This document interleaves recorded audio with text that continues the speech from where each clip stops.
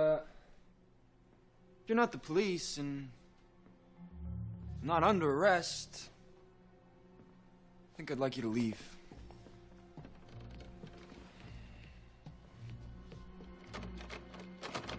You need some help with that? Been a while since you used a door, huh? Oh, I know who you are. I know what you are. This conversation's over. This conversation's not over. So you answer my question. Tell me. How'd you last this long, huh? Who's helping you? Jumpers.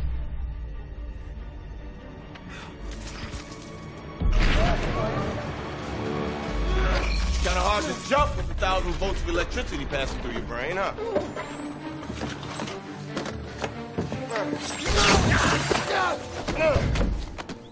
Who's protecting you? Give me an answer so I can go home. I hate jumpers.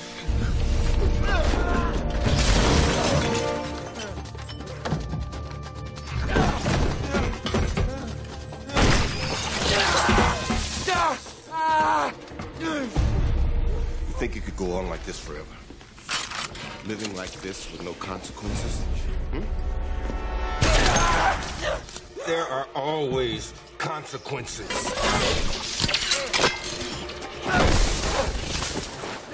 Where you going, huh? I got you now.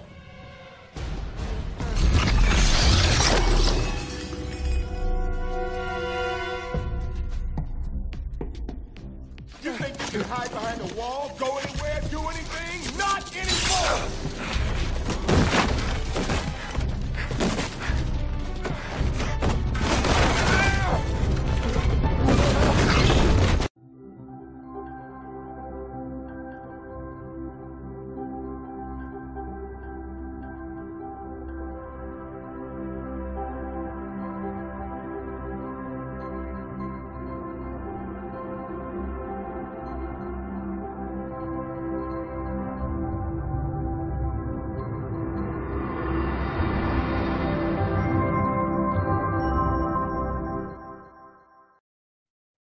Welcome to the Superhero Cinephiles podcast. I am your host, Perry Constantine, and welcoming a new guest and a fellow podcaster, and that is Nick Baldwin. Nick, how you doing today? I'm doing pretty well, Perry. Thanks very much for the invitation to be on this. I saw your blast. I think someone else, one of my past guests, I think actually shared it with me on Twitter, and I was like, ooh, that sounds like right up my alley, talking about our love of superhero movies. Oh, really? Who was that? Ooh, Sai Islam, I want to say, is the one who shared it with me. Yeah. Sai's been on, we've had him on twice so far. In fact, he's scheduled to come back on. We're going to be talking about Ms. Marvel in a few episodes. Oh, that's even more cool, because I did not realize he'd actually been on. I thought perhaps he just was like, oh, this sounds like something to be up Nick's alley. And so then he shared it with me, maybe having not been on it. As I was just saying to you before we started recording, I have listened to a couple of episodes, but I had not located the one Sai was on, so I will have to go digging through your back catalog even more, Perry, to go find my friend Sai. So. Him and his co-author on Leaders Assemble, they both came on together to talk about Iron Man 3 the first time, and then Sai alone came on and we discussed Moon Knight, and then he's coming back on alone soon to talk about Ms. Marvel.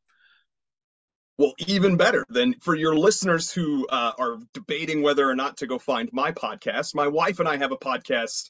It's called In Love with Movies.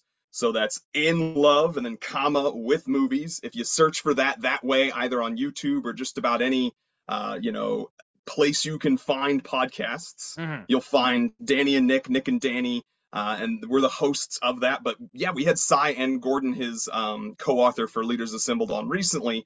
I actually know Sai and Gordon because I'm in the field of IO psychology with them, what they wrote their book on, leadership. But yeah, they came on, and I want to say it was 4 or 5 episodes ago now in our back catalog. They came on and they talked about, we were talking about Captain America. So if you are a listener who enjoyed listening to Perry talk to Sai and Gordon about Iron Man 3, please, by all means, come find In Love with Movies, and you'll get to hear Gordon and Sai go very deep nerdy into all things comic books when we are discussing Captain America Captain America the First Avenger. Yeah. Mm-hmm. Yeah. I was always very impressed. Both of them have just so much more knowledge than I do when it comes to the actual comic books themselves. But I've probably watched more generic movies than they have. So that impressed me about them as well, because I got the email from I think it was Cy. It was either Cy or Gordon, who I can't remember which one sent the email, and they're pitching their book. And I was thinking to myself when I read the email, I'm like, I'm not sure if this is a good fit. I'm not sure if these guys are actually superhero fans, or if they're just they are guys who. And then they came out and they're like, oh, okay, yeah, these guys are legit. They know what they're talking about. Yeah, Gordon especially. He's got so many deep cuts that I'm just like, it goes over my head even. Listeners will also be tickled because my wife is normally the person who's much more fun to listen to as my co-host. And I think she was struggling to keep up with the conversations around comic books even more than I was. So yeah. The running joke on our podcast is that we do the podcast just so that my wife has to watch more movies with me. So it's a good way of doing that. We've done it a little bit, but why don't you tell people a little bit more about yourself, your podcast, and that kind of stuff? Sure. So the podcast, like I said, is In Love with Movies. The basic pitch is the comma separates the first and second halves, right? So the first half, we discuss something having to do with love. If it's just my wife and I, we'll sort of pick a love topic. We can sometimes talk about past loves, or we'll talk about lessons learned from love, or, we have an episode talking about the 5 love languages, which is something a lot of people are familiar with. And then the second half is always us discussing some movie. If we have a guest, that movie is picked by the guest, and then the first half is just us basically discussing their relationship, their feelings about their relationship, the experiences that they've had, and the lessons that they would impart. And none of us are experts. We're all just sort of being like, we are people who are in love, or, love. I love love in all its forms. And so we share our experiences there. And then we share, in the second half, our love of movies. I'm a firm believer that sort of your experiences with movies, when you found them, how you watched them first, is a huge, and I seem to remember you talking about this on some of the episodes that I listened to. It's like so very defining. Like when you first watched it, we'll talk about some of the rose-colored glasses that I still had for the movie we're discussing today, Jumper. And the reasons for that we'll get into. But the second half is then always sort of like just sharing a way to get to know the person, either me getting to know my wife if she's sharing a movie, my wife getting to know me if I'm sharing a movie, or our guests, sort of what their love story is with a particular movie and why it has a meaningful impact to them. We've had some really cool conversations. Some people have some, especially when we get to have couples on, they'll have like really unique conversations about their history with a particular movie. So, there might be some overlap with your listeners and fans of the YouTube channel Late to the Party. They do a bunch of like trailer reaction videos, and we were lucky enough to have Late to the Party on for an episode where they discuss their history with Interstellar. And it's a really kind of cool and interesting story that I won't spoil, so people can go listen to that over there. Okay, very cool. We've talked about that a lot of times on here, especially back when Derek was still around. We talked in some of our earlier episodes. We talked a lot about this idea of how if you see something, comic book or movie or TV show, if you see it at the right age, like that shit's gonna stick with you for the rest of your life. Yes. And the example Derek used is he had introduced his nieces and nephews to the Harryhausen Sinbad movies back when when they were very young. And it's like, you show that to most people their age and they would not, because they're like, I think they're about maybe in their late teens, early 20s now. You show that to those people now, they will not be charmed by them at all. But you get them at like 4 or 5 years old, they're going to love that shit forever then. Yeah, definitely. I think that's very true. And the movie that always comes to my mind when I talk about that is, I still haven't gotten her to watch it yet, but there's a movie on my list from my childhood. I don't know if you've seen it, The Page Master. And it is this cool animated film. Yeah, I never actually saw it, but I do remember like seeing. I remember I really wanted to see it when I was a kid, because there were like all these commercials on it on TV and stuff, and I remember being like, "Oh, that looks so cool!" And just one of those movies that I just never got around to seeing. And if I'm being honest, if you were to watch it now, it will not have the magic for you that it had for me too. So the one example I remember we used was The Dark Crystal, because I remember when I was in college, Yes. everybody talking about how amazing the Dark Crystal was, and then I watched it. I'm like, this is not that. I don't get it. But it was one of those, you had to get it at that right time. If not, then you're never gonna understand it. Yeah. Yeah, I think that's true of a lot of movies. And then when we look back on them, and this can start to bleed into Jumper. So, like, when we look back on them and why they were important to us, I think that describes a lot too. So, one of the reasons I decided to pick Jumper, we were talking about it before we started recording. For one thing, I was listening to some of your back catalog, and I noticed the movie Push, because it's one that's sort of, I wanted to go a little bit outside of the box, and it was easier to find one that was superhero adjacent without necessarily being, truly a Marvel or a DC type of thing. And so Push, I saw that you did that, and I was like, oh, well, I'd love to hear, Perry's thoughts on Push. And as we were saying beforehand, it reminds Push and Jumper to me are very similar. And as I was rewatching Jumper for this, I realized I think there's some of the things that in my mind and my memory had conflated the two. So you were talking about how you thought Push was sort of underrated, and we didn't get into it, but I think some of the cool things about Push that I now remember are a bit of the world building. Yes, and absolutely. Yeah. Sort of creating this space, and there's these, not just, oh, we've created these superhero type people, but like, here's a lot of backstory to go with them. I remember that being the case about Jumper. Having rewatched it, I think that's the thing that is missing the absolute most. And I have like a little bit of light Wikipedia research that I did to dig into that. But what I remember about Jumper that still does hold up was Hayden Christensen. So I am an unapologetic Star Wars fan. I wouldn't necessarily consider myself like a specifically prequels fan, but I think there's a lot that's good in those prequels, and I think Hayden Christensen, if you watch those movies, they're not a great example of his acting. I think if anybody who's a good enough fan, or a big enough fan rather, of Star Wars, they would have to admit to themselves that George Lucas is a brilliant man in many ways, but he is not an actor's director. Oh, absolutely. And I think that someone like Hayden, who's still so early in his career and maybe didn't have quite the level of ability as, like a Natalie Portman or a Ewan McGregor, to throw him into this huge big budget thing that's going to have a bunch of people looking at him with a microscope. And the only person there to direct him is George Lucas, who's, famously been quoted as basically only giving the direction of faster, louder. And like, that's really not useful. And it's why you end up getting this fast speaking, angsty, loud teenager, whiny Anakin. As opposed to the real person. But if you watch movies like, if you've ever seen Shattered Glass, so that's a movie. I haven't, but I have heard a lot of people talking about that. So Shattered Glass is one that I think showcases his stuff. How about Life is a House?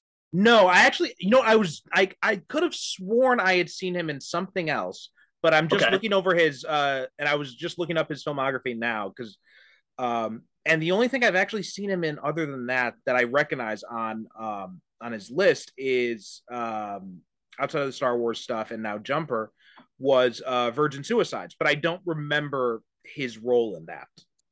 I totally forgot about he was supposed to be in Virgin Suicides. It must have been real small too. Must have been even earlier on. I imagine so, yeah. So Life is a House is another really great one that I would recommend, because obviously this isn't superheroes. I won't talk about it too long, but I have personal attachments and dad things and stuff that go along with that. It's a story about a father and son and sort of finding their way together. It is not the best written in terms of pacing, but I think he has a lot of opportunity to act. Its shortfall is that it's still a lot of the same stuff from Star Wars, even though it would have happened before, where it's just sort of like angsty teen showing a lot of, powerful, angry and sad emotions. Right. But he does that well. And then Philip Glass, or Shattered Glass, where he plays Philip Glass, who's this reporter, he does a really good job in that, playing kind of this understated creepy, where there's like this anxiety of his character always gonna, like, afraid that he's gonna get found out, but also like not producing, what's the word I'm looking for, projecting confidence, and the ways that he gets away with all kinds of things in that story, and it's based on a true story, like with him just having projected this confidence, but he does this subtlety where it's like he's projecting confidence, but you can kind of see it in his eyes that he's like, please don't call me on this kind of thing. And he does that so many times through the movie that I think he's just underserved. And so the other reason Hayden Christensen's on my mind is his return to, you know, Darth Vader in the Obi-Wan show, which Yeah. I could give you some back and forth and some goods and bads about Mm. that show as well. But I'm just glad to see him getting some other chance, and my hope is that that he's been positively enough received that he'll take his time and dip his toes back into acting, because I think even movies like Jumper that Mm. have a lot of flaws were just poorly picked projects that I think he could Yeah. have. Like I think actually his acting in this is pretty strong. Mhm. And it gives him more to do than just angsty teen, even though there is a lot of that too. Yeah. But yeah, so Hayden Christensen's the big reason. For those, I like to on our podcast give like I start always with credits. So like some just basic things. Hayden Christensen there. Sam Jackson is also in this, and Sam Jackson is kind of just doing Sam Jackson. So it's not like Right. it's not even a mailed-in performance, but it's also not, you know, it's not Django Unchained. He's not you know, winning Oscars for it. Right.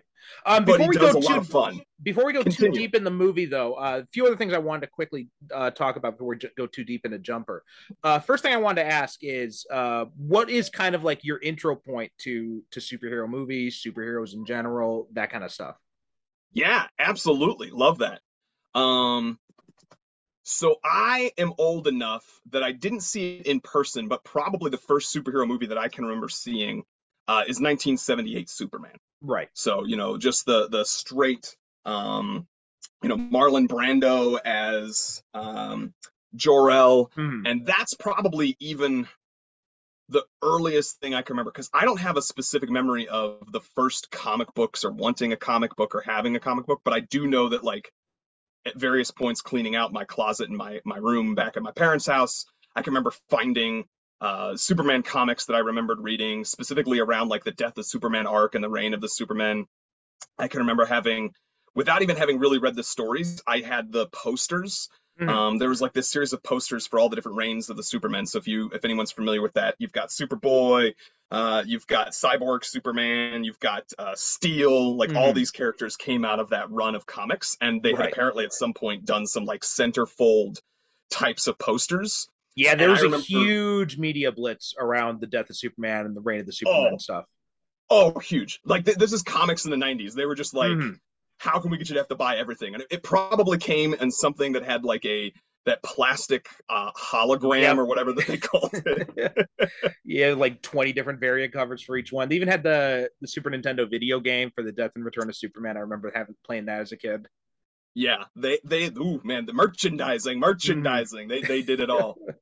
So yeah, Superman, that's probably me on board. And then I'm a big Spider-Man fan too. I had some early some 90s Spider-Man comics and stuff that I then was pushed away, as I think some people are, of like, oh, that's kid stuff, or that's not manly enough, or what have you. And then somewhere after, like, even after I'd gotten into grad school, and then I started reading The Walking Dead, because now all of a sudden, like, it was prestige, right? It's okay for you to be into comics because it's this prestige thing. And now I like have a series of Star Wars books and DC books and Marvel books that I just get every single week at my local comic shop. So I've re-entered that space since then. So what are some of the books you're reading right now that are really kind of grabbing your interest then, out of curiosity? Yeah, sure. So now that I've done some of the other stuff, the ones that really actually interest me are ones that I have discovered that are more off the beaten path. So one that's sort of a superhero topic, but for your adult listeners, it might be a more interesting exploration and departure. Not to plug another podcast, but one that I have been tearing through recently is Comic Book Couples Counseling Podcast. They do kind of something similar to us in terms of like they talk about love and relationship stuff, but they specifically relate it to some comic book characters. In addition to doing DC Marvel types of characters that we all know, they'll do more indie stuff. So there's this comic book called Sex Criminals. And yeah. I've heard of it, cool. but I've never read it. It's Fraction, right? Yes. Yeah. So Matt Fraction, Chip Zdarsky. Yes. Okay. So you're familiar with it at least. Anybody? I know the name, and yeah, it's one of those things that I've heard a lot of good things about it, but other than hearing people saying like, oh, it's Matt Fraction, it's Chip Zdarsky, and it's really good, and that's all I know about it. And so it's one of those things that it's on my list, and I'm keeping an eye out for whenever it comes on sale on Comixology. Then that's probably when I'll pick it up. That makes complete sense, and I absolutely I recommend that. It's one that I took because they were talking about it and convinced me. I thought I liked it. I thought I'd give it a chance, and I bought like a on eBay, I think, because I like the physical copies when I'm reading comics personally. So I bought like a $3 or $4 version of the first volume or something, and then liked that enough that I immediately splurged and spent almost $100 on hardcovers of the entire series, and I'm like halfway through it now. But the pitch for that, as I'm sure you probably know, Perry, if you remember at least the name, without spoiling anything, I will just say that like within the first issue, you meet these two characters, and each of them has discovered in their youth that when they orgasm, the world freezes around them. That like at that climax, the world becomes still and it is frozen. And for a long time, they think they're the only ones. They eventually discover each other, both having that superpower. And I will say, if you're hooked by that, just know that like that's only the beginning of the crazy, and where it goes from there is kind of like in the Invincible comics, where you just don't think anything new or strange could happen, and then it takes a twist and surprises you as a reader with something new. Very cool. So in fact, Patreon listeners will, by the time this episode comes out on the main feed, Patreon listeners will actually have already heard us talking about Invincible, because the way the schedule works, that's actually going to be coming out before this episode is. Awesome. Very good. So we'll talk more about Invincible in the Patreon show. Other thing I wanted to ask you, and this is something, a new thing I've started doing on the show, is just kind of asking people what are you kind of interested in now? What's the thing that's really kind of grabbed your attention right now at the moment? It can be movies, can be TV shows, comics, video games, whatever. What are you currently like obsessing with or really into right now? Yeah, that's a great question. I think maybe the thing that's big. So I watch a lot of the shows. Game of Thrones, I'm kind of watching. It's like not grabbing me as much. Same thing about Lord of the Rings. I really, really like She-Hulk. My wife and I watch that. But I think the thing that's kind of unexpectedly grabbed my attention is I've gone back to the Assassin's Creed video games. I was a big fan of those and skipped a bunch of entries for a while, as I kind of didn't love some of the more recent ones.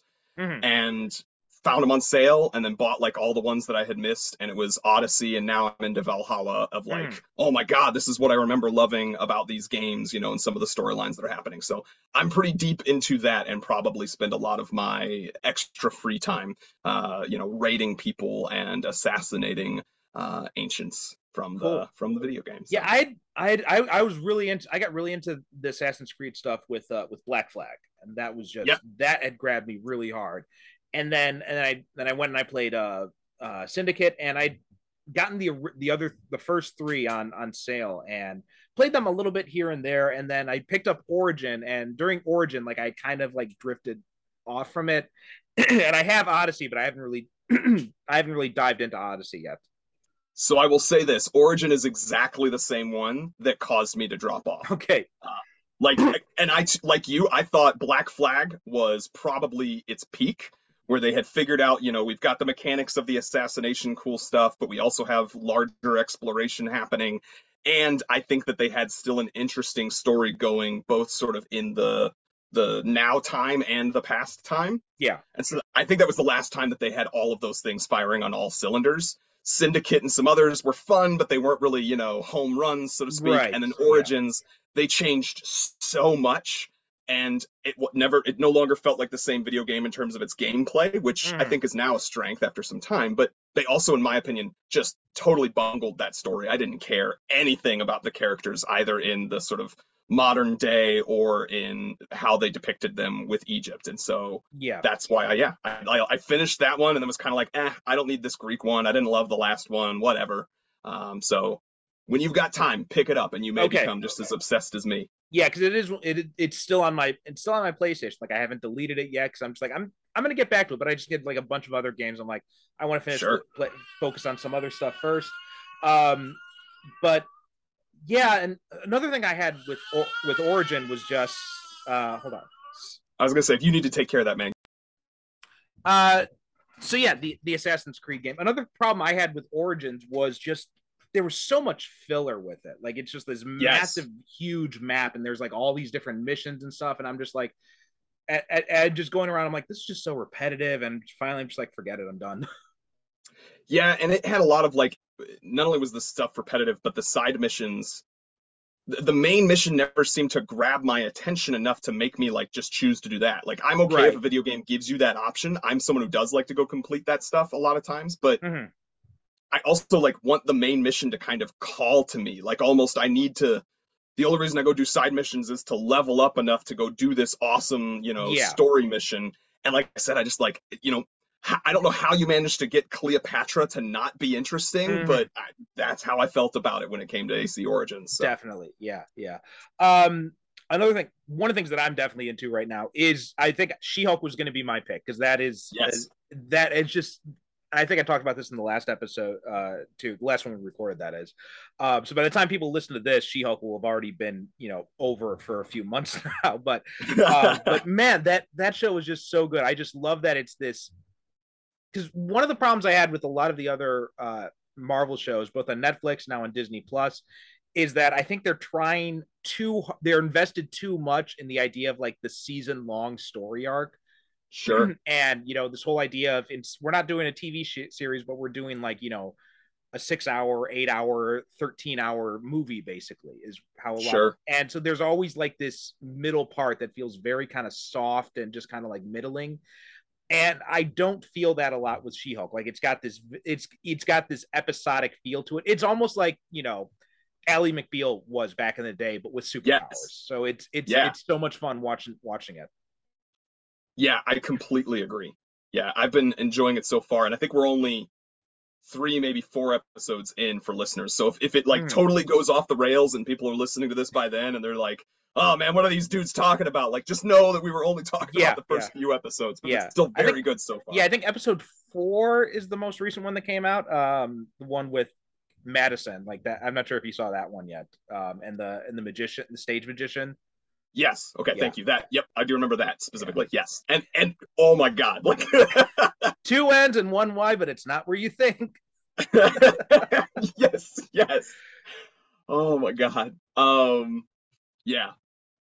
So that's good, and I'm glad you're going to be talking to Cy about Miss Marvel too, because I thought that was probably one of the stronger shows too. There was some middling for me. Some of the middle of that, but man, those first like 2 episodes of that were just killer. And I know Cy and I actually were texting back and forth and stuff about some of the stuff that was happening there, and me asking like, oh, is this like really kind of, because Cy is connected to that culture in a way that I obviously am not. And so just I love when something like that can, in a interesting way and not in a force feeding or preachy kind of way, cause you to want to go like learn more about a topic, especially a topic in history. And so the issues with the so many families being broken apart and people being hunted down and hurt. The partition. Just like, the partition. Thank you. That interested me so much. And right after I'd finished watching the show, there was a podcast that came out called Partition that's all about like the history of that. So I haven't listened to it yet, so I don't know if it's good or not or anything, but it is on my feed, and it's something I'm really looking forward to digging into. Yeah, I'm writing that down now.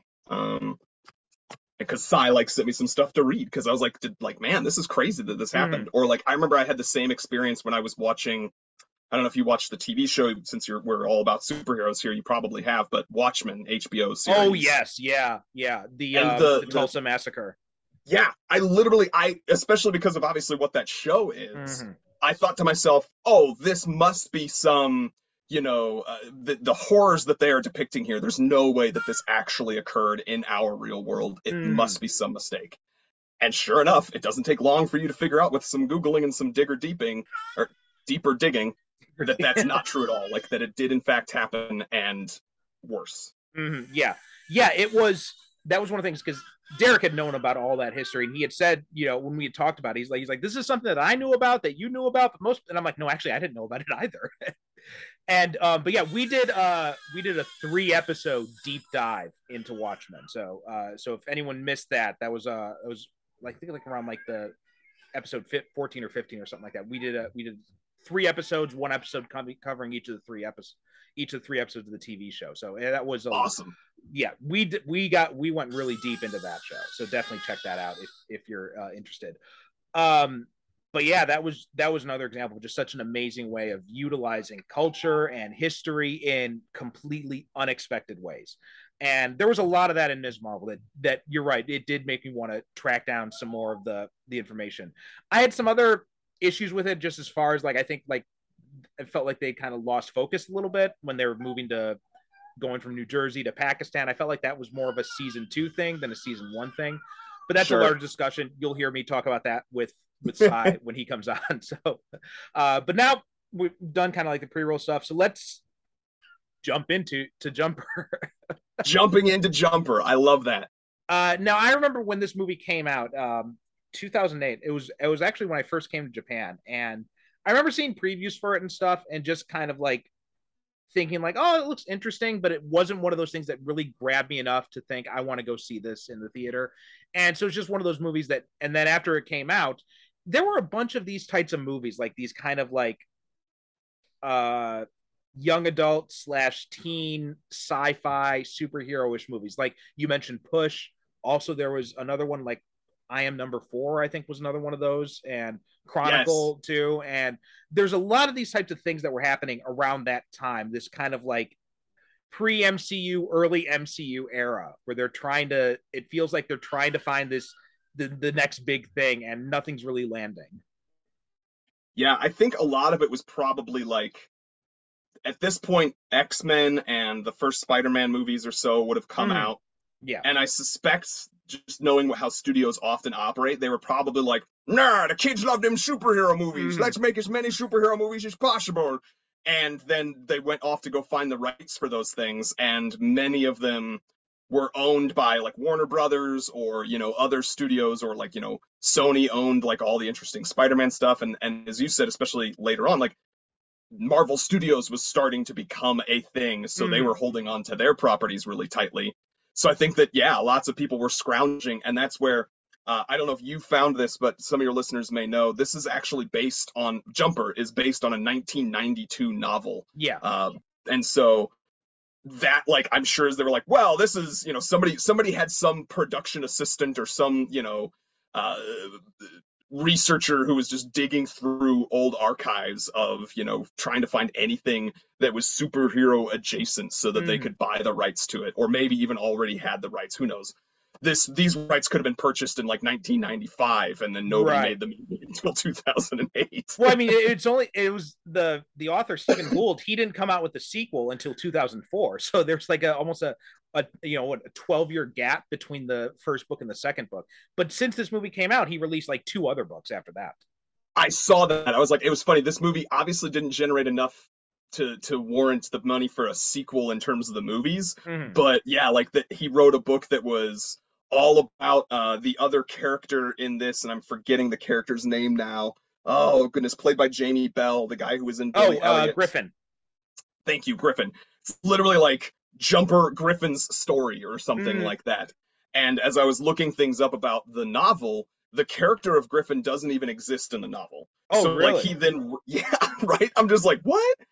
So apparently, yeah, like this was popular enough, and that character was popular enough that he was like, I'm gonna write a story now about Griffin and sort of like make it be something that exists in the same world as these other novels that didn't have him before. And yeah, that was also the basis. There was a video game tie-in, and it was Griffin's story, like the hunt for his parents' killer, was also like the basis for that video game. Oh, that's awesome! I didn't know about that, or forgot about it, because that actually sounds familiar. But I did not find that in my digging. No. Yeah, it's weird how everyone's getting interested in Griffin, because I don't know. I'm not sure about you, but I had never. Griffin didn't, like, none of the characters really grabbed me that much, so it feels weird to me that they're going to be like, we think Griffin's so awesome, we're going to do a video game and a tie-in novel about him. Well, I'm sure it was at the time, a lot of that stuff was greenlit before they knew how. There's like merchandising. Yeah. And there's also a TV spinoff apparently too called Impulse. It was on YouTube. I saw that too, and it was only on YouTube's Premium, and I was like, oh man, the only thing that anyone knows YouTube Premium for is Cobra Kai. Yeah. And it's only because like I feel like most of the world didn't even know it existed until Netflix picked it up. So yeah. Although I was that guy who was doing the like occasional, I would buy for 1 month the YouTube Premium subscription to watch the first 2 seasons of Cobra Kai. So well, apparently it had gotten this series Impulse had gotten 20 episodes. It had 2 seasons, 10 episodes each, and fairly recently, like it came out in 2018. Yeah, I saw that. So I didn't even realize YouTube was still doing original programming. Right? Yeah, I thought the same thing when I read it. There were so many interesting things. Like this movie, I could go on and on too about some of the stuff that happens, good and bad. Yeah. But like, I almost think the story behind other pieces to it is fascinating to me. Like, you know, you mentioned there's this spin-off TV series. There was a spin-off video game I didn't even know about. You know, the fact that you've got people behind this that, you know, it just is so fascinating because like apparently the other thing is I read the whole plot of the idea of there being these paladins, right? That was not in the book at all either. Oh, okay. Like essentially the character that Samuel Jackson plays was just an NSA agent. So like that's supposed to be a nod in the first scene where he like fake introduces himself as an NSA agent. I see. But for whatever reason, I guess they decided like maybe because it was still too close to 9/11 that they didn't want to like make NSA people look bad, or they just felt that people were more into secret societies at the time, because I feel like secret, you know, cloak and dagger types of organizations was a thing. But to me, that like hurts this story too, because one of the weakest points is they like create this whole idea of the paladins, and we kind of talked earlier about like this movie does not do a good job with world building. Yeah. That was my biggest thing, because Push really impressed me because it was this movie that wasn't really well received at the time, and I watched it. I'm like, okay, yeah, I can see why people didn't respond to this movie. It's got a lot of soft areas. It definitely kind of, you know, it loses my interest about halfway into it. But the world building is so well done, and I'm just like, I want to see like a TV show set in this world with these concepts. All of that was done so well, and using a different setting, like what was it, Hong Kong, I think. That was also really cool. You know, being an expat myself, I think that's a really interesting thing to do that to move it to a different area instead of always like, you know, New York or nondescript US city that's actually Vancouver or something like that. So I thought it was really cool to say like, no, we're gonna put this in Hong Kong, and again, they didn't do much with that concept, but just the idea of it was something different that a lot of other things weren't doing. Yes. And this one, I think it's cool that I love that they shot in so many different locations. They really took advantage of the teleporting aspect of that, and, you know, moving around, because I'd read they'd actually filmed on location like 20 different cities or something like that. Oh, and it looks gorgeous. They did a great job with like however they make the teleporting look, and then the cinematography of like we are filming an actual city, and you can sense that. Yeah, all of that was really, really good. But the biggest problem with Push was it had a great world building, but it had, you know, not so great characters and not so great story. This one, it didn't have great world building, and the characters weren't that great either, and the story was just like, I don't even know what the story is. If you put a gun to my head and you demanded I tell you what this story is, I just be like, pull the trigger. I can't do it. Yeah, I feel very similarly. Like I had said earlier, I think I conflated some of my memories of time as Jumper, and then also my rose-colored glasses that I will die on the hill that Hayden Christensen did a pretty decent job at his acting in this. But he also didn't have a lot to go on. Like that character is not fleshed out. It's the same problem with the prequel trilogy, right? He's a good actor. You can see there's talent there, but it's just like he's just given such bad material to work with, and I'm just like, yes. like, because I had rewatched the prequels. I think it was like last year. My wife was interested in going through and seeing all the Star Wars stuff. Now it's all on Disney Plus and it has Japanese subtitles. So she was interested in going back and going through and watching all the movies. So we went and we did that, and watching the prequels and getting to the Anakin stuff, I was just like, I'm like, God, he's so fucking annoying. And I'm like, it's not his fault, because it's just like, that's the way the character is written. The character is written to be an irritating little shit. And I'm like, and he's good in that, but it's just like, I wish you had better material to work with. Yes, so much so. And I actually think this is one where there's still not a lot done, but he shows ranges. Like, there's scenes where he's, you know, opposite Diane Lane, or there's the scene where like he flips back to his dad's house and clearly is like stashing stuff there. And there's that moment where he's been gone for 8 years. His dad has not actually seen him in person, but like has kept hearing him, and you can just tell, like, and you know, Michael Rooker, who like was not really a name by this time either, also doing a phenomenal job. He's running up there and he's like, you know, desperately saying like, you know, I basically, I think you are there. I know you can hear me. Like, just tell me if you're alive, or tell me I'm not crazy, or something like that. Yeah. And then Hayden has this moment where, you know, he stops and he's thinking, and it's just kind of like you're looking at his face and you see this like confliction within him, because, you know, there's these mixed emotions of like, I do not have a good relationship with this man. There's a reason that I left in the first place. But, you know, like, I don't want him to think he's crazy. Like, he doesn't deserve that kind of thing. And like, all of that's there. And then the funny thing to me is like, there's more in both of those actors' faces that's being presented than is ever explained or shown in any way for like a backstory. They're just kind of like, I think there's a line somewhere in there before he's even, you know, Hayden Christensen, he says something like, well, my home life wasn't much of a home, or my dad wasn't much of a dad. And like, that's all you have to go on. You don't really see him ever be particularly mean or anything. He doesn't seem to understand it, but like, there's no depth to that. There's no character development. You have no idea like if he abused him or whatever. And even the idea that they maybe set it up as like, oh, and that's why the mother left, but they pull the rug out from underneath that idea when they make a well, I mean, there's so many end up being one of these paladins that clearly only left for that reason. It's like, what the heck? There is such a dearth of talent in this movie, both behind and on camera. I mean, it's, you know, you've got Christensen, as we've been talking about, Max Thoreau, you know, playing David at 15. You know, Rachel Bilson's in this. Samuel L. Jackson, Jamie Bell, Diane Lane, Teddy Dunn from Veronica Mars, Michael Rooker, even Kristen Stewart, and like at the end there. But it's just like, there's so many good actors in this, and it's just like and such a good director. Like, Doug Liman is such an underrated director. I mean, I will die on this hill, but Born Identity, Edge of Tomorrow, where I prefer the re-release title of it. Live, Die, Repeat. Live, Die, Repeat. Yeah, I thought that was a much better title of it. But yeah, these and Doug Liman. I mean, the original Born Identity, the first Born Identity movie. Like, I will die on this hill, but that movie is the best one of that trilogy. The other two, I fucking despise Paul Greengrass and his I've never heard of a tripod style of directing. It's just like it annoys.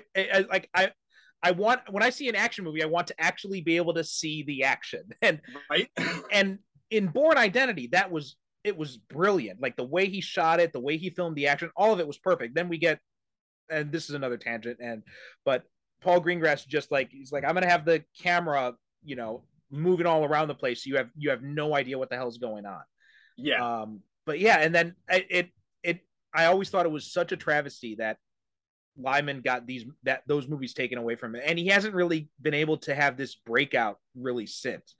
But he has this, and you can see, like, even though he's got a terrible script, like the movie, like you were saying, the movie looks beautiful. He does a great job utilizing all these locations and filming them in a way that looks amazing. But also, like, even the script, talking about the people behind this, because like all through it, there's people that are like, you see what other movies these people have done, and they're like stellar work. Like, the names I wrote down, David S. Goyer is like someone who pinned for Dark Knight trilogy, the Blade films. Yes, thank you. Yeah. But also Simon Kinberg did a draft of the script as well, or did some work on it. And he did And you know, it's funny because both of them, they've got both of those writers, they've got amazingly good stuff like Goyer and the Dark Knight trilogy, or the first two Blade movies, or then you've got Kinberg and Days of Future Past or X2. But then you've also got Goyer with The Crow, City of Angels, and Blade Trinity, and Batman Jumper, Superman, and Jumper now too.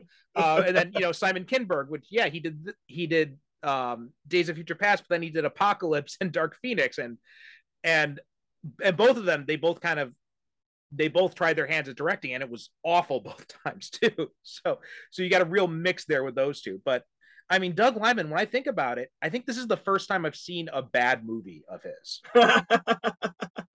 Yeah, my wife and I on our podcast, one of the things we always do with our guests is we like ask for a rating at the end, but then we also say, would you renew your vows? Like, regardless of what you rate it, for you personally, would you watch this again, kind of thing. And I turned to my wife after we watched this past week, and I said, I don't think I ever need to see this again. So spoiler, yeah. I'm not renewing my vows to this movie. Like, my memory of it was way better than. Yeah, it's just I'm not even. Like I said, I found myself drifting off. It's only, and the weird thing is, it's under 90 minutes. It's not a very long movie, right? But it is one of those movies where it feels so much longer than it really is. Yes, yeah. Which is sad, but it's because of all this talent behind it. But yeah, you go watch this movie and you're like, oh, now I understand why it was forgotten to the annals of moviedom. Yeah, which makes me wonder why they. Because, like, I was so surprised when you said that they didn't have the Griffin character in the novel at all. So I'm just kind of like, there was like, what was the story? Yeah, right? because they didn't have the Griffin character. They didn't have the Paladins. It was like, right. I think they basically took the idea of a teenager who, you know, has this power, and that's it. If I remember correctly, oh God, I wrote something down here.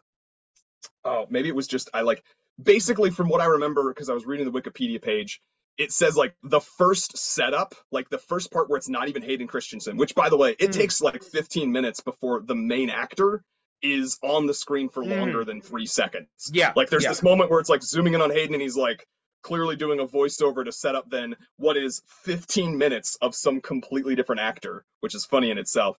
But apparently, like, that setup, the idea of like, this is his backstory, that was the same. And then nothing else. Like, no. Paladins, none of the same actors, characters, etc. And so it's just like, wow, what is this is, and that's another thing is I feel like Hollywood often just is like, when we're scrambling for, you know, superhero movies are popular right now, we got to come out with more superhero movies.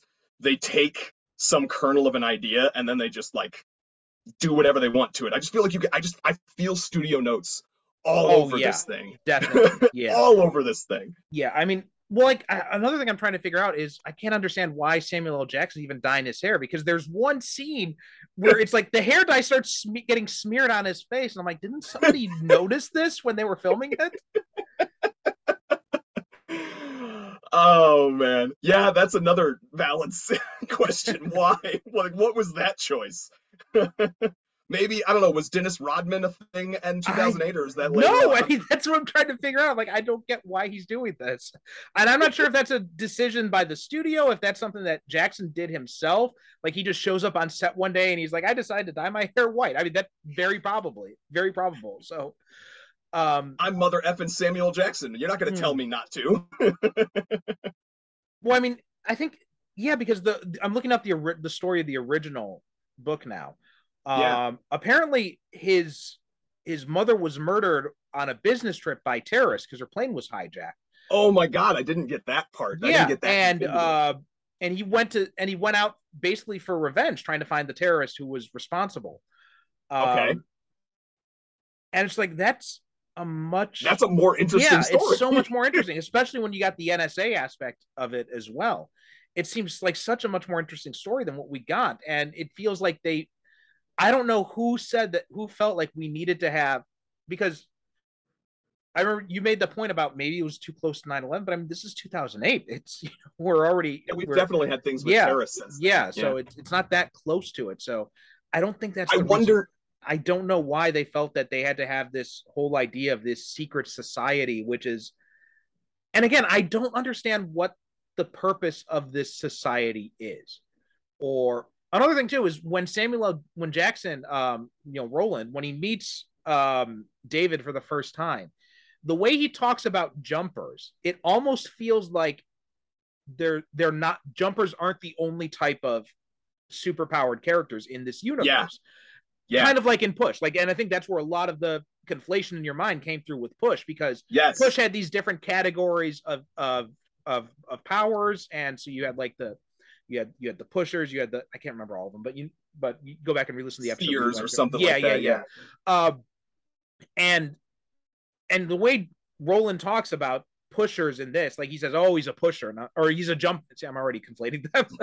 he's like, oh, he's a jumper and all this. I'm like, wait, so does that mean there are other types? But then they're never mentioned at all. Yeah. There's like this whole world building aspect to it that is just completely ignored. Because I'm just like, because at first I'm intrigued by the idea of like, okay, he's working for this organization. They're trying to go after these guys, but why? I don't, it just never makes any sense to me, because he says like, this power is only reserved for God. And I'm just like, this doesn't even begin to make sense. Yeah, there's like this weird sort of pseudo-religious aspect to things, but they don't really connect any of that to these. I wonder, this is around the same time as like League of Extraordinary Gentlemen and stuff like that too, which go look that movie up, everyone. And that like is the last movie that sadly Sir Sean Connery ever did. But yeah, and so like speaking of studio notes, it makes me wonder if there was like a note that was like, well, what if his mother was still alive, and could you maybe make this open for sequels? Like, it feels like someone took the plot initially and said, well, not only are superheroes cool right now, secret societies are cool right now, we want this to be a franchise because that's the only thing we want to do right now is create franchises. And by the way, we have Diane Lane in some deal where she has to do more movies with us, so why don't you make her be in this so that when the sequels happen, she has to sign longer? And I feel like it almost feels to me like there was this solid thing probably built on that terrorist plot you're talking about, or some aspect of the original novel, and then someone said, no, we need to make this so that there's a secret society and that it can be having sequels.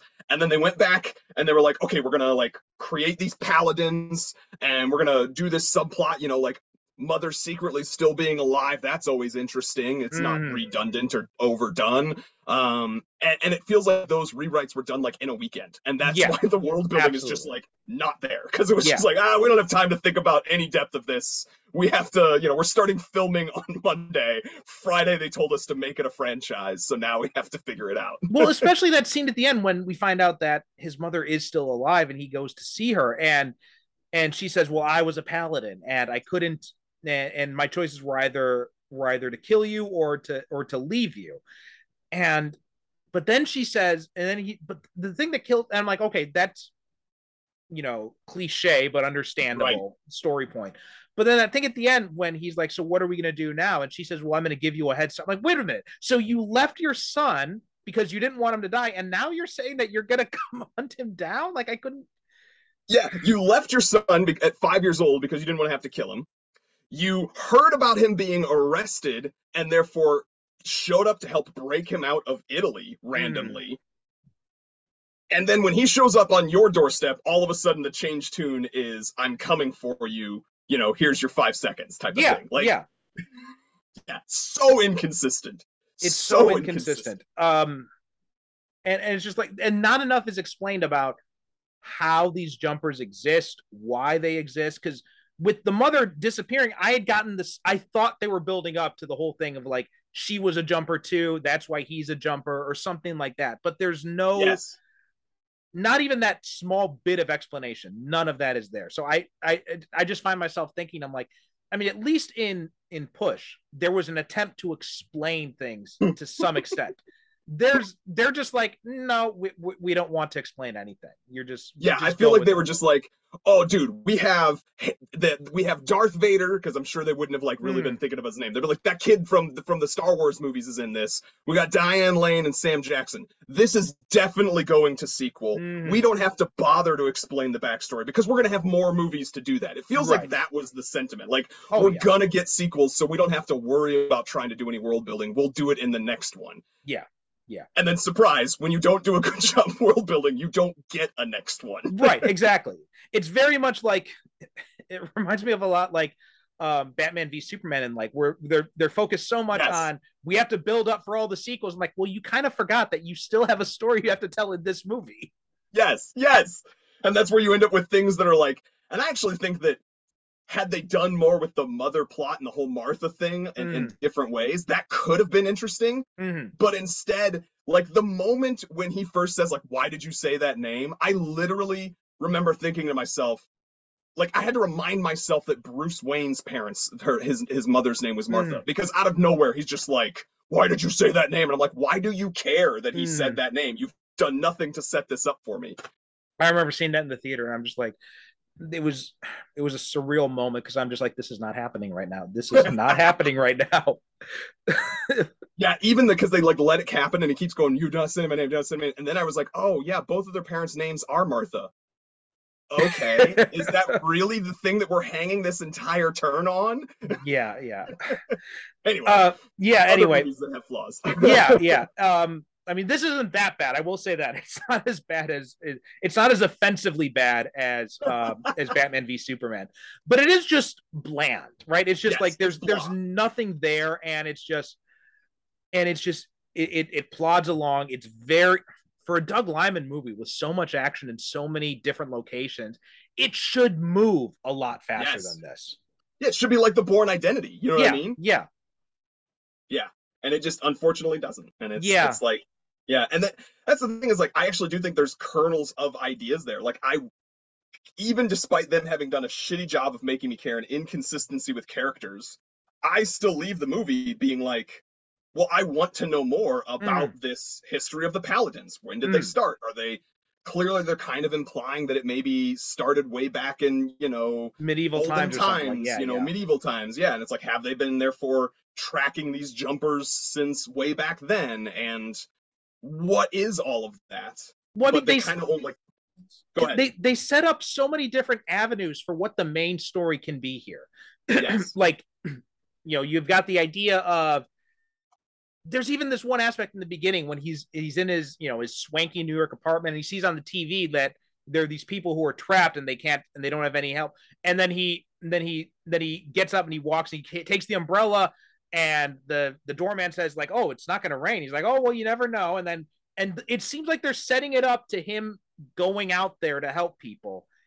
And then he just goes to London to sleep with some random chick. And I'm just like, why set that up so much? And then just do this complete 180 twist. And like, there's so many different, and the whole idea is it sets up this idea in that one scene of like, and I figured out, I'm like, oh, okay, I see what we're doing here. He's selfish. He's only using his powers for personal gain. He's going to go on a heroic journey. He's going to realize he has to use his powers to help. He doesn't. It doesn't happen. It doesn't happen. But then there's the whole idea of like, he leaves his father. It's like his mother left him. So I was like, okay, so the story, he has this power. He can go anywhere in the world. So he's going to try and track down his mother and find out why she left. And that's just like a postscript at the end of the movie. And but even like, he reconnects with his school time crush. So he's going to use his powers to impress her but he just takes her on a plane to Italy. And then it's just like, it's gone. Or then he meets, then you got the Paladin stuff. It's like, oh, there's the secret society. And Roland even mentioned somebody's helping you with this. And it's like, no. Yeah, he's like, oh, there must be somebody else. And that reminds me of, there's a line when Griffin says like, welcome to the war, or things like that. And so there's like this implication that there's this army of jumpers out there. But then 10 minutes later, Griffin is saying like, nah, man, this is my fight. I'm fighting it alone. And fuck you, you can't do anything with this. And it's like, well, then what war were you talking about? Like, why did you make it seem like you wanted to recruit him? Like, why are you following him? What is going on? It feels like they had 10 different scripts and they just took elements from different ones and put them and cobbled them all together. Yeah, yeah, for sure. And it's so frustrating. Yeah. It's like, because like you said, any one of these things. I remember I was thinking the same thing when I was like, oh, I forgot about this whole. Maybe he goes and saves people and does nice things when it shows at the very beginning. You know what I mean? Well, I mean, it's so weird because that is like the perfect. I'm not sure if you know about Save the Cat, right? Yes, yeah, and that is the perfect Save the Cat moment right there, right? He's this selfish guy. He's stealing all this money. He's spending it all on himself.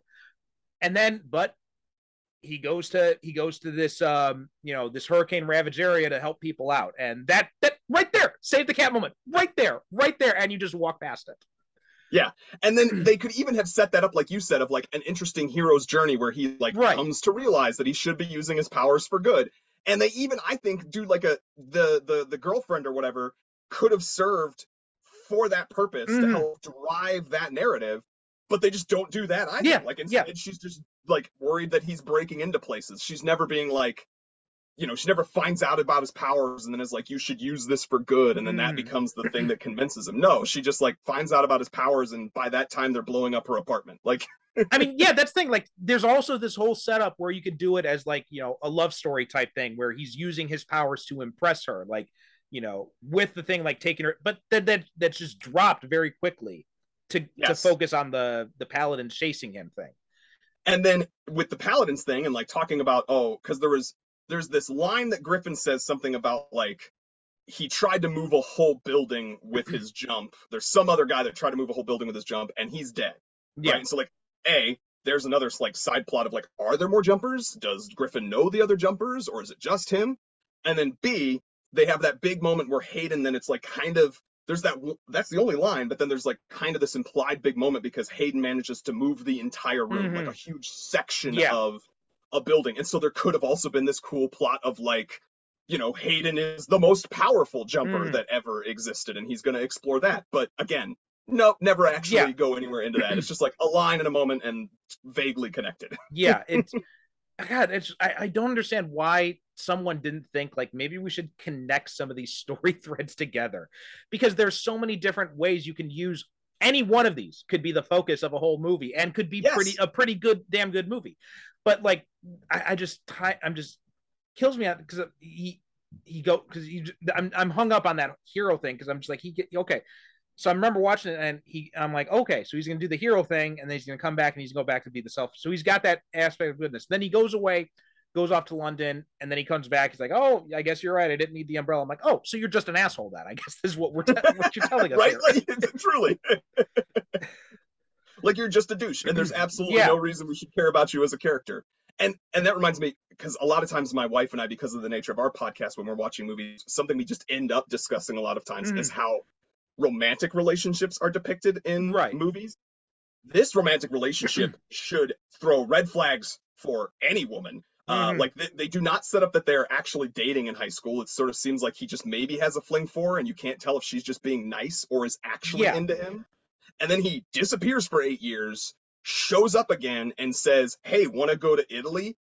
Red flags everywhere. You should not be getting especially when he's being so vague about what he does for a living. I mean, so he's 15, so that's 8 years later. So he's what, like 23, 20, something like that now. So you got this guy who's like clearly didn't finish high school and has disappeared for 8 years. Now he comes back, he's flashing all this money around. He's like, oh, I'm in banking.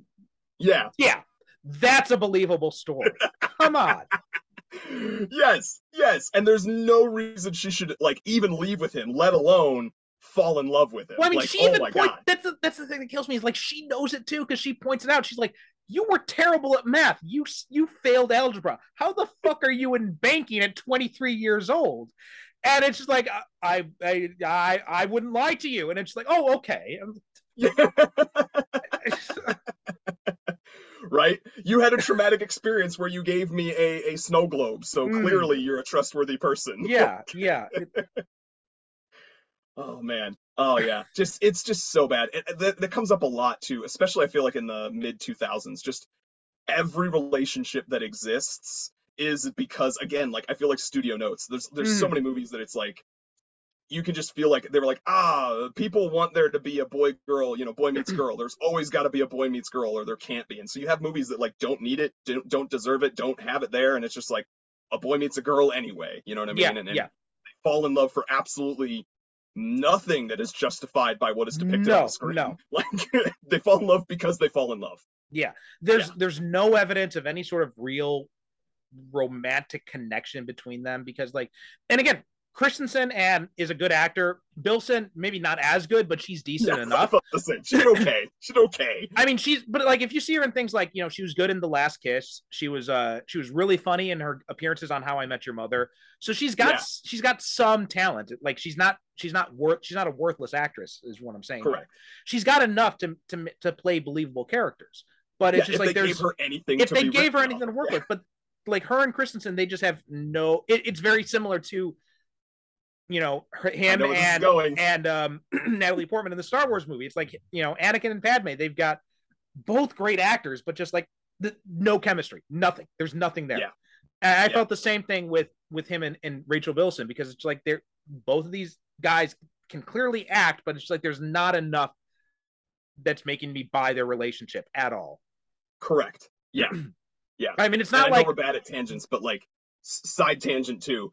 I think Natalie Portman hasn't had chemistry with anyone since Leon the Professional. That's a hot take. You can listen to our episode about the most recent Thor movie. I think she's a brilliant actress, but like, she is not good. And Hayden, Hayden and Bilson in this is just like, there was nothing on the page for them. It's like, I showed up back in your life, so we're in love still, right? Yeah. Like, yeah. But even the whole idea with the schoolyard bully coming back too, and I'm just like, this feels like this is 5 years too late for this moment to happen. Right? Yes. It feels really weird. But again, that's another story point. Like, him going back and resolving old grudges, and people would be like, why are you being such an asshole now? It's like, but there's so many different things. But yeah, the whole point about her character only exists in this movie so that Roland has something to hold over David's head. That's it. That's the only reason. It's right out of Spider-Man 3, where it's, the only reason Mary Jane shows up at the end there is so the villains can kidnap her. Yeah. Yeah. And that's sad, frankly. I mean, and that's a reason that we have people who have levied very legitimate complaints against the movies that have existed in the movie industry, and the fact that there's men that, I mean, like, I'm sure you've heard the stories of like the previous Disney exec that was saying over at Marvel, no, we can't do a Black Widow movie because we don't see female-led superheroes. Ron Perlman, yeah. And it's just like, what? Like, and that's the attitude towards women, or the attitude is, the woman can be in the movie, but she has to be effectively, like you're saying, like she's a pretty object that he cares about. Exactly. And that's the purpose that she serves. Yeah. What is it? Is it Bechdel or Bechdel test? The Bechdel test. I think it's Bechdel test. Yeah. Okay. Yeah. Bechdel test. So like, it sounds like you're familiar with it. It's basically the idea of like, do you have women on screen discussing anything other than the men of the movie? And like, nope. Doesn't, not only does she not have like that discussing other men, she doesn't have a scene with another woman. Like, no. The only other women in this movie are the woman he sleeps with at the bar, his mother, and his estranged sister. And that's it. Yeah. That's it. That's it. Yeah, Kristen Stewart, that like apparently his half sister or something that he like throwing in there at the end.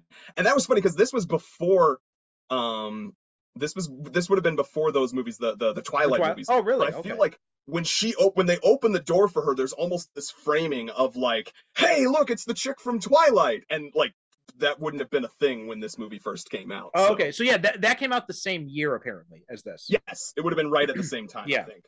I wonder then if maybe that, coming to think of it, maybe there was enough distance in between them that they were like, because if this came out after, but like only a couple of months, maybe that made a huge difference. I wonder if maybe like, again, because it seems like they were so like you talked about before, they're so focused on setting things up for a sequel or like a franchise here. So I wonder if they're like, well, she's in this vampire movie. We know it's really popular book, so it's going to be a really popular movie series. So let's get her in now for the sequel, because then the sequel can be like his mom, and her mom hunting him down, which doesn't make Yeah. any sense, but that you could see that's Could the be a path they thing. were going down. Yeah. Yeah. Yeah. That would have been, and again, would have been more interesting than what you get from this movie. Yeah. Yeah. No women. And then I think there's like, he has a conversation with like a friend of hers when he's looking for her at a bar or something like Yeah, that. But it's yeah. like literally, other than Bilson's character, even Diane Lane, who's a brilliant actress in her own right as well, like has 2.5 scenes. You know what I mean? Like, Yeah. and Why- all of them I- again direct interactions with him. Why do they keep wasting Diane Lane in superhero movies? Is what I want to know. Yes, yes. We'll stay away from the Yeah. Superman again, once again. Yeah, it's too bad. But Yeah. I don't know. I think that's all I have to say about Jumper. Is there anything else you wanted to mention? So we talked about Millie being unbelievably trusting. I will say, like, I think, and this is again, I think almost a criticism of the like studio execs we've been talking about. I will say, like, part of the reason I'm sure I loved this is it is like teenage boy fulfillment fantasy. Oh yeah. Like, and that is it. Like, it is just, you don't need to know anything further than I can go anywhere in the world that I want to, literally in an instant, and I have all the money in the world that I could possibly want, and I can sleep with any woman that I possibly want. And like, that is just like, that was as far as anyone actually got to in terms of this I mean, movie. I think, and it's so telling. That is time. You know that is the best part of the movie, actually. When he's doing his jumper thing and he's going to all these different places, right? He's surfing in one part of the world. He's having lunch on the Sphinx, in another part. Yes. And he's like, then I remember, and even now I can see that, you know, me being a guy on the verge of 40, like watching it now, I could be like, I can think back. I'm like, oh yeah, that would have been really cool to have that power when I was that age. And it's like this whole idea of like, because one of the big things, like when you're young, you're adventurous, you want to travel, but you don't have the fucking money to do it. So Yes. it's like, that's such a cool idea. It's like, okay, he can go anywhere in the world. He doesn't have to worry about the money because he can just, boom, he's there. And I'm like, there's so many different stories you could tell with just that concept. And again, they just waste it. It's just wasted. Yeah, because yeah, oh, absolutely. Just like you said, it's like that's just like so much wish fulfillment, and like it's I think you summarize it perfectly as to why. So I won't even restate that. But other things that like are just random inconsistent. They clearly like meant for Samuel L. Jackson's knife that he keeps killing the jumpers with. Yeah. Like he's like ceremonially peeling it out of this piece of leather and then stabbing them, and it's like zero explanation. There's never a name for it. There's no explanation as to why it matters, or if like jumpers can only be killed by this knife, like it has to be silver for werewolves or something. And then one last thing I will just give is like a criticism. It is like there's this inconsistency about whether or not it's okay to like jump in public. Like at one point they're like, oh, you know, be discreet about this behavior. You know, you being indiscreet is what causes the paladins to find us. And then in the next scene, they're like both just jumping in broad daylight in and out of crowds, or like jumping a car for a cool chase scene.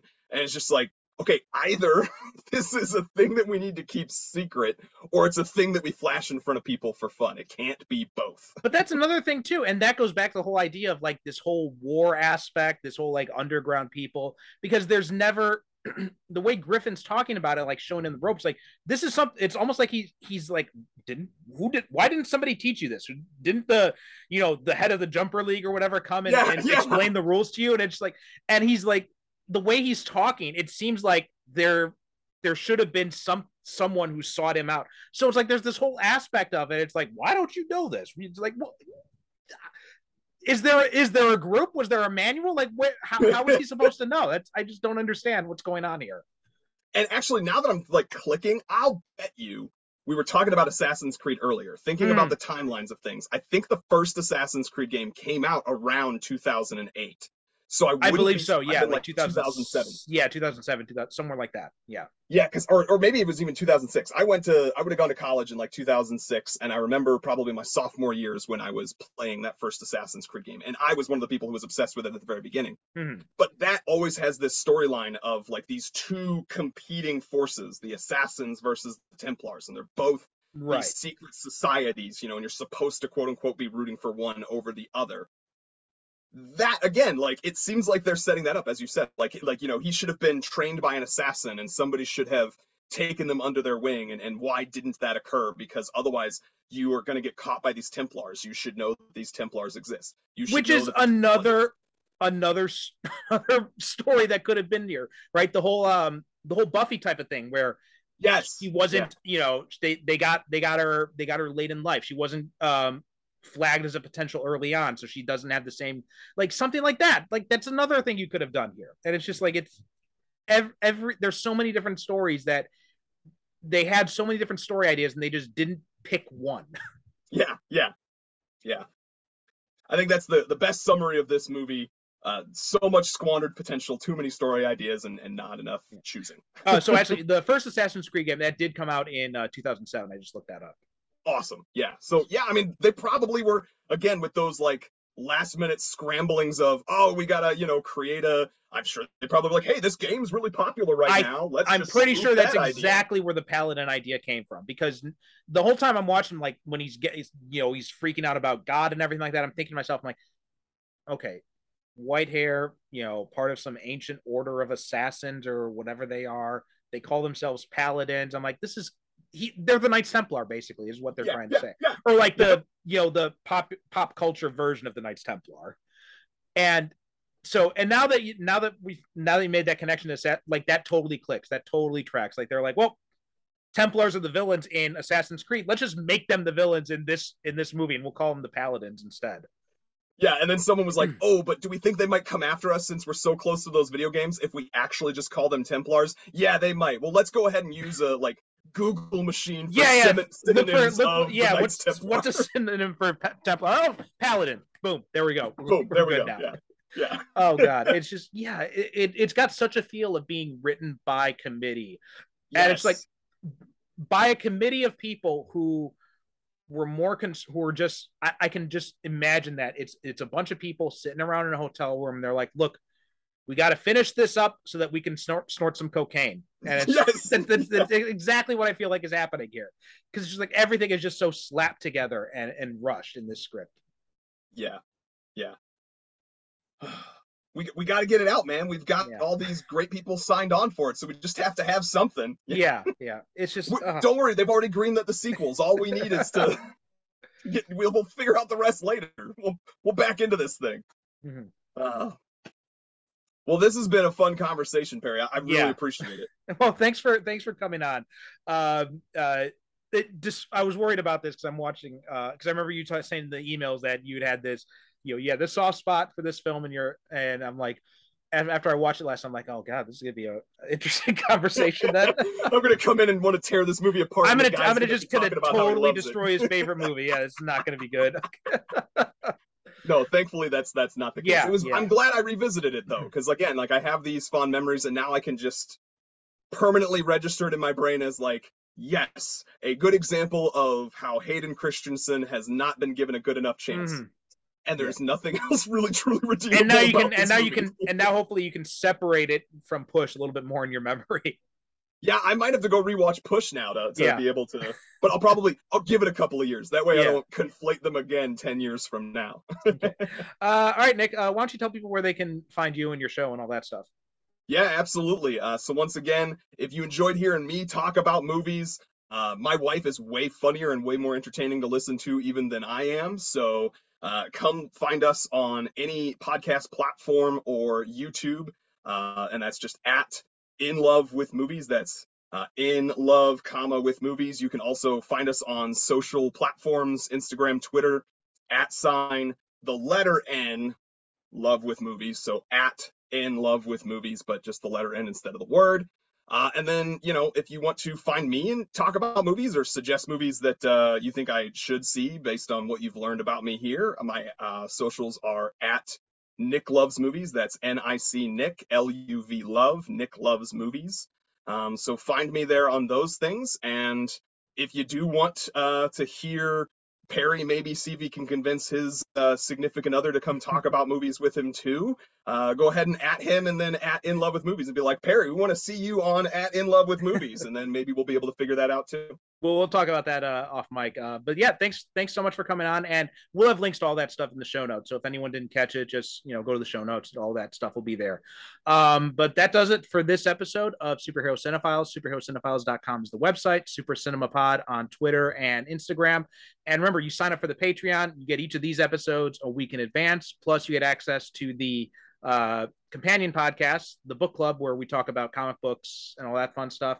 And if you're a Patreon subscriber, Nick, by the time you hear this, we haven't recorded it yet, but by the time you do hear this, Nick will have already been on. So you can go back and listen to us talk about the first Invincible book, I believe. So Yes.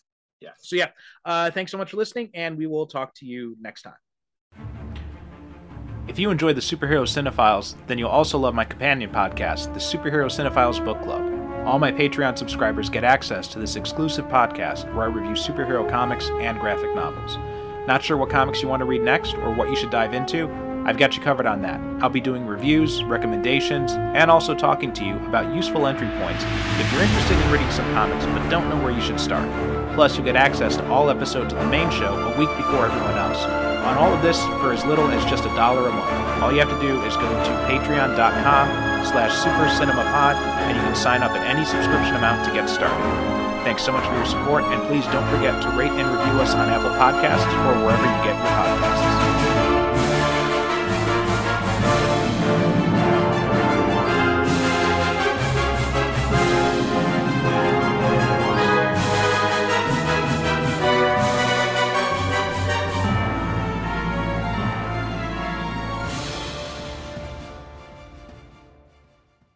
Thank you for listening. And as always, good night, good evening.